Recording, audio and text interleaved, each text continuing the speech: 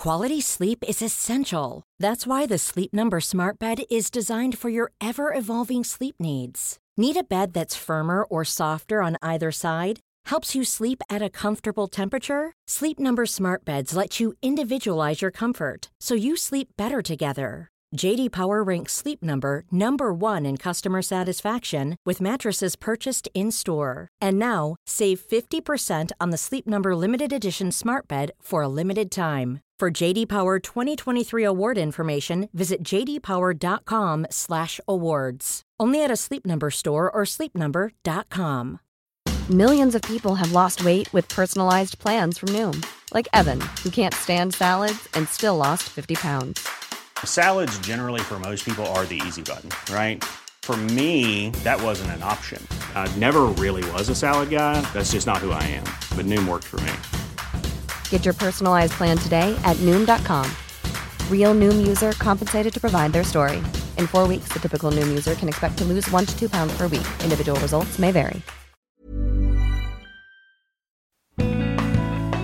Welcome to ModPath Chat, the official podcast of modern pathology, featuring interviews with authors and experts on the latest science, technology, and developments in the field of pathology. Your host, Dr. George Netto, is the editor-in-chief of Modern Pathology and the chair of pathology at the University of Alabama at Birmingham. Here's Dr. Netto. Welcome to another exciting episode of ModPath Chat. Our guest today is Dr. Alexander Mevis, Associate Professor of Dermatology at the Mayo Clinic College of Medicine in Minnesota. Dr. Mevis' strong translational research interest is focused on skin cancer and specifically melanoma, which is the topic of today's conversation.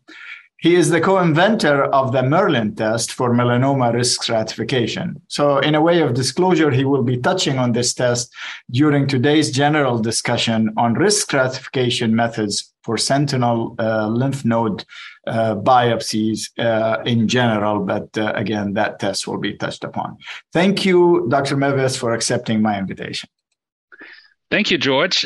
Thank you for that lovely invitation. I wanted to also say right up front that the Merlin test was developed here at Mayo Clinic, and I have a financial interest in the Merlin test. What is the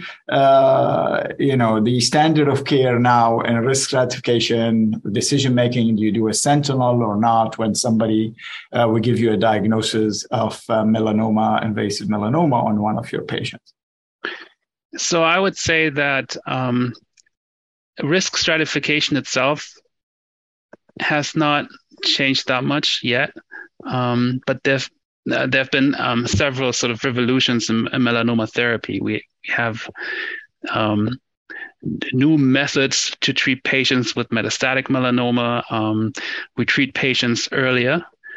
And so there have been a lot of changes that kind of affect the way we manage melanoma patients.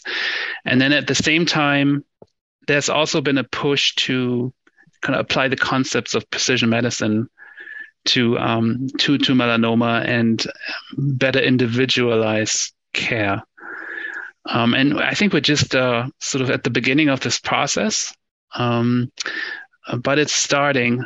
At the same time, I always think it's important. And when I wrote this article, it was just it reminded me where we come from when we talk about melanoma, because we come from these dark ages where people presented with melanoma. The idea was to do as much as you can up front to save the patient from metastasis, because once the melanoma metastasized, there was very little that you could do. So the idea was to, in the beginning, to sort of really be aggressive sort of upfront. So we used to do these elective lymph node dissections, and then sentinel lymph node biopsy coupled to a completion lymph node dissection. And then really we didn't have many other tools. I mean, surgery was really like the number one tool that we had available. So we gave it to many people and we did it quite aggressively. And I think we're still influenced by that thinking today, because now we have drugs, but now the discussion is almost sort of going in that direction. So who should get adjuvant therapy? Should we give it to everybody right away in an adjuvant fashion? And so I think a lot of people still have this idea that you need to give drugs early and to as many people as you can. But the question is could that paradigm be changing over time? I mean, could it be better maybe to sort of wait till you to have a sort of like a molecular relapse of some sort and then just treat those patients? And so you get into this thinking of precision medicine, right? Do we need to really expose everybody to everything right up front, not knowing who actually has high risk disease? Or can we maybe wait and develop new tools and shift that paradigm a little bit? Very well said. Very well said. So it's a story in cancer management in general, right? Used to be more is better, now less is better, but as long as it's precise and given to the people who doing less with people who don't need more. So and just to make the treatments you're referring to are immune check inhibitors, and that really revolutionized the outcome and probably started with melanomas before it went to other solid organs. So it's a great story. But the focus today is which is something I didn't realize because I don't do derm path every day, is that to do sentinel lymph node in and by itself, while it's prognostic but it's not treating anything. It's not even going to improve survival. It's just a local recurrence, right? It's probably delaying, take care of local regional recurrence. Am I correct in understanding that's what you were writing in the paper, or? So there's a little bit of debate about the therapeutic value of the sentinel lymph node biopsy itself. Of course, it's a little bit strange because initially that procedure was devised to spare patients these larger procedures. You just take the sentinel, and if that's positive, you cut out more. But now we just do the sentinel lymph node. And we've given up on completion lymph node dissection based on trials that were conducted in 2017, 2018 that showed that get a lot of side effects from this completion lymph node dissection, like lymphedema, but it doesn't really improve survival. So now people don't want to do that procedure anymore. But the sentinel node today is probably mostly used to decide which patient should get adjuvant therapy and which patient does not need to get adjuvant therapy. So it used to be that only the node positive patients were eligible for, let's say, adjuvant immunotherapy or targeted therapy.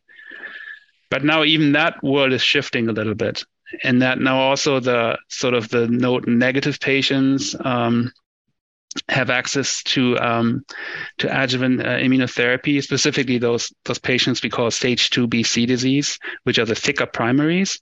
But currently, there's decisions on who to get sentinel or not lymph node biopsy is based on predominantly clinical parameters, and they're starting to have few gene expressions, so more molecular assays or tests that can be solicited to help in that decision. So can you touch upon these two, the clinical and the molecular, and then we'll focus on the combined assay that your group came up with and you propose in that review? Yeah, so currently the thinking is that if you have a probability of having a nodal metastasis that exceeds 5%, you should consider doing a sentinel lymph node biopsy procedure. And so that roughly equates to having a melanoma of 0.8 millimeter breast depth, or maybe something thinner with ulceration, so T1B melanoma or greater. You would be above that threshold of 5% metastasis risk. And that's how we would select patients for this procedure. We know that certain other variables also kind of influence who has a positive node. Sort of like younger patients, for example, weirdly, more frequently have positive nodes.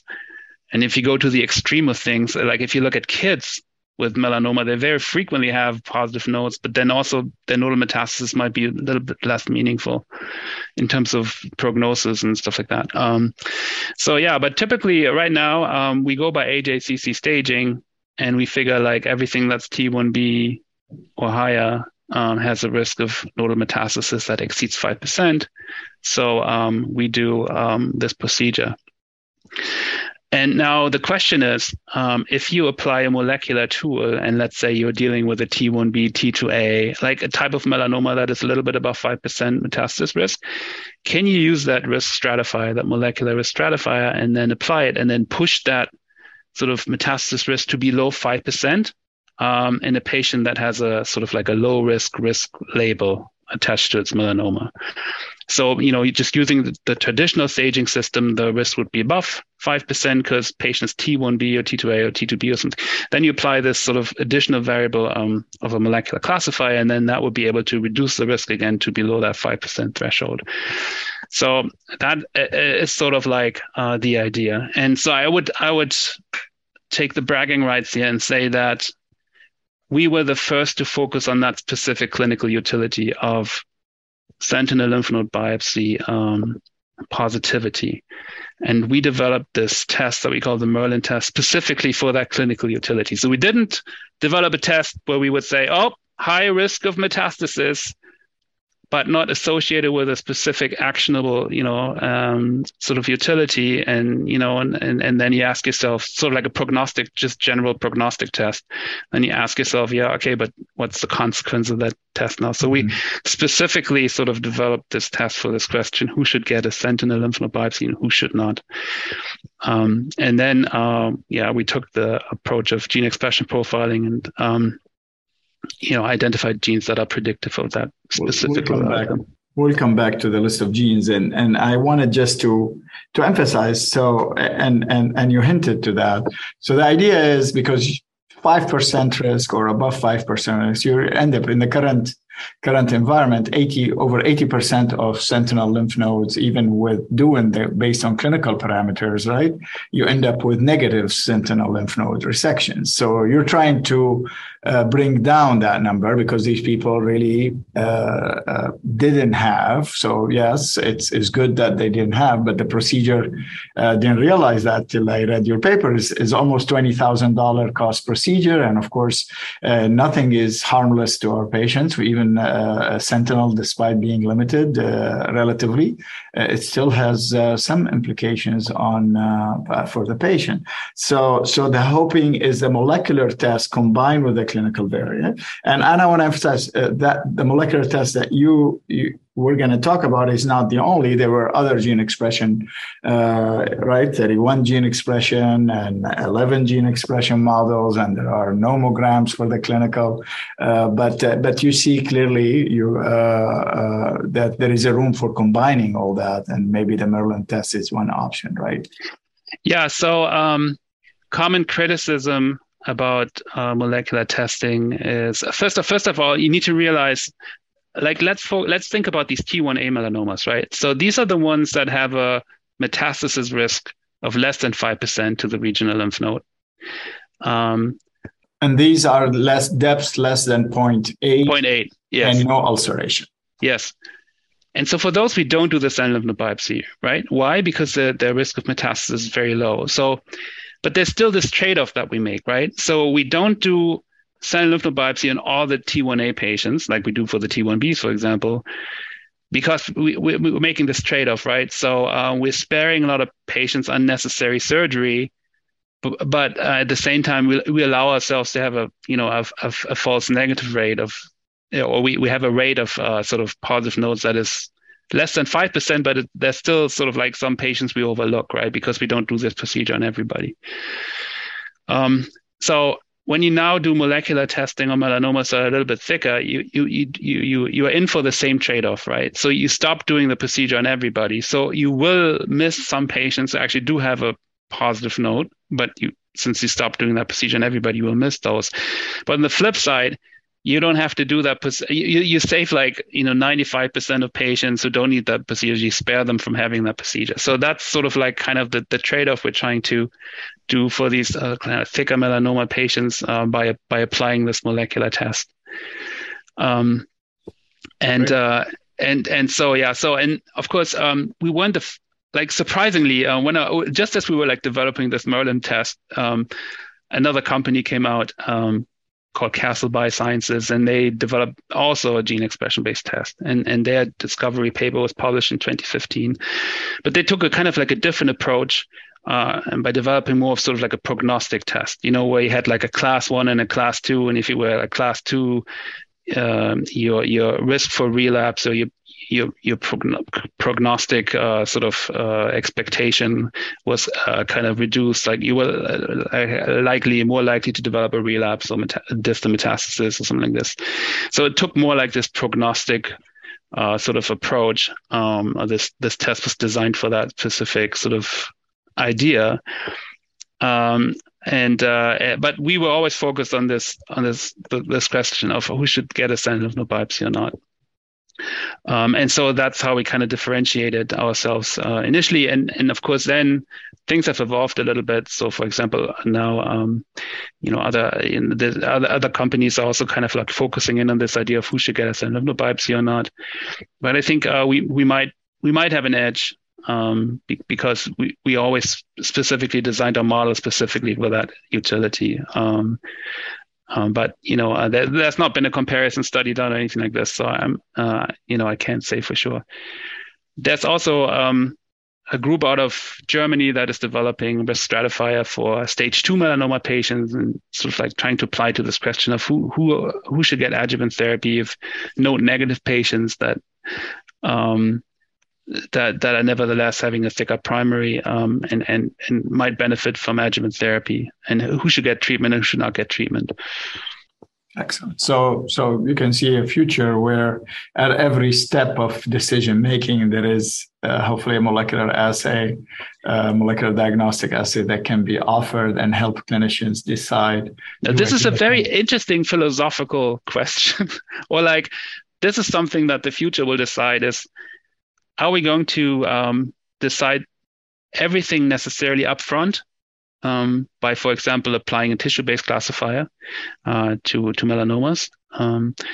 Or is the future more sort of like what was reported for colon cancer, where they would get stage 2 colon cancer, where they would chemotherapy only to patients who then eventually had a sign of a molecular relapse, and instead of treating everybody up front, you would wait a little bit. And that's for this question of who should get treatment. So just to touch briefly on the genes, they're basically related to genes with functionality linked to melanoma invasiveness and metastasis and interaction with T cells. So I see like interleukin 8, melanoma antigen recognized by T cell 1, which is called MLANA, and what have you. So these are the combination of gene, and there are 8 genes in this Merlin test. Combine again with the CP, which is the 2 elements that you mentioned, which are the Breslow thickness and the ulceration. Is that correct? That's correct. No, it's Breslow thickness and patient age. Patient age, sorry. Mm-hmm. Yes. And which bring us to not all clinical parameters and algorithm are equal, right? So some people include mitotic rate and others don't. Some people include location and histologic type. Can you just to complete the discussion weigh in on this variability and what how is that affecting? So first of all, it's important to look at your specific outcome of interest, because sentinel lymph node positivity is not exactly the same as distant metastasis, something like this. So if you look at outcomes like relapse, relapse-free survival, like something like this, then mitotic rate might have a heavier weight, but might be more important. But for this question of who presents with a sentinel lymph node biopsy, with a positive sentinel lymph node, mitotic rate was not that strong of a predictor. So that's why it's, for example, not in the classifier. In general, we took this approach of designing many models just based on these clinical path variables, and we found that in the end, you reach a limit as to where you can go with just using these types of variables, sort of like, this upper limit of performance. And you didn't really need to combine 8, 9 different clinical path variables. In the end, just 2 were enough, and everything added didn't increase performance very much. So yeah, that's why we ended up with breast depth and patient age, because everything in addition to that just didn't improve the performance of the model very much. And then we have this this gene expression profile that you just mentioned, where I would say functionally it has a very heavy it has an emphasis on vasculature, because you look at some of these genes. Interleukin 8 induces angiogenesis. There's things in there like GDF15, which is sort of like a macrophage inhibitory cytokine, something like this, also involved in driving angiogenesis and vasculature. And interleukin beta 3 famously is expressed on vasculature. And so there's sort of a big heavy component of these types of genes that are measured in the Merlin assay. TGF beta receptor type 1 is another one. So that's the gene expression profile that we then combine with breast depth and patient age. Fascinating. And it's just also a reminder, to other translational researchers in the field.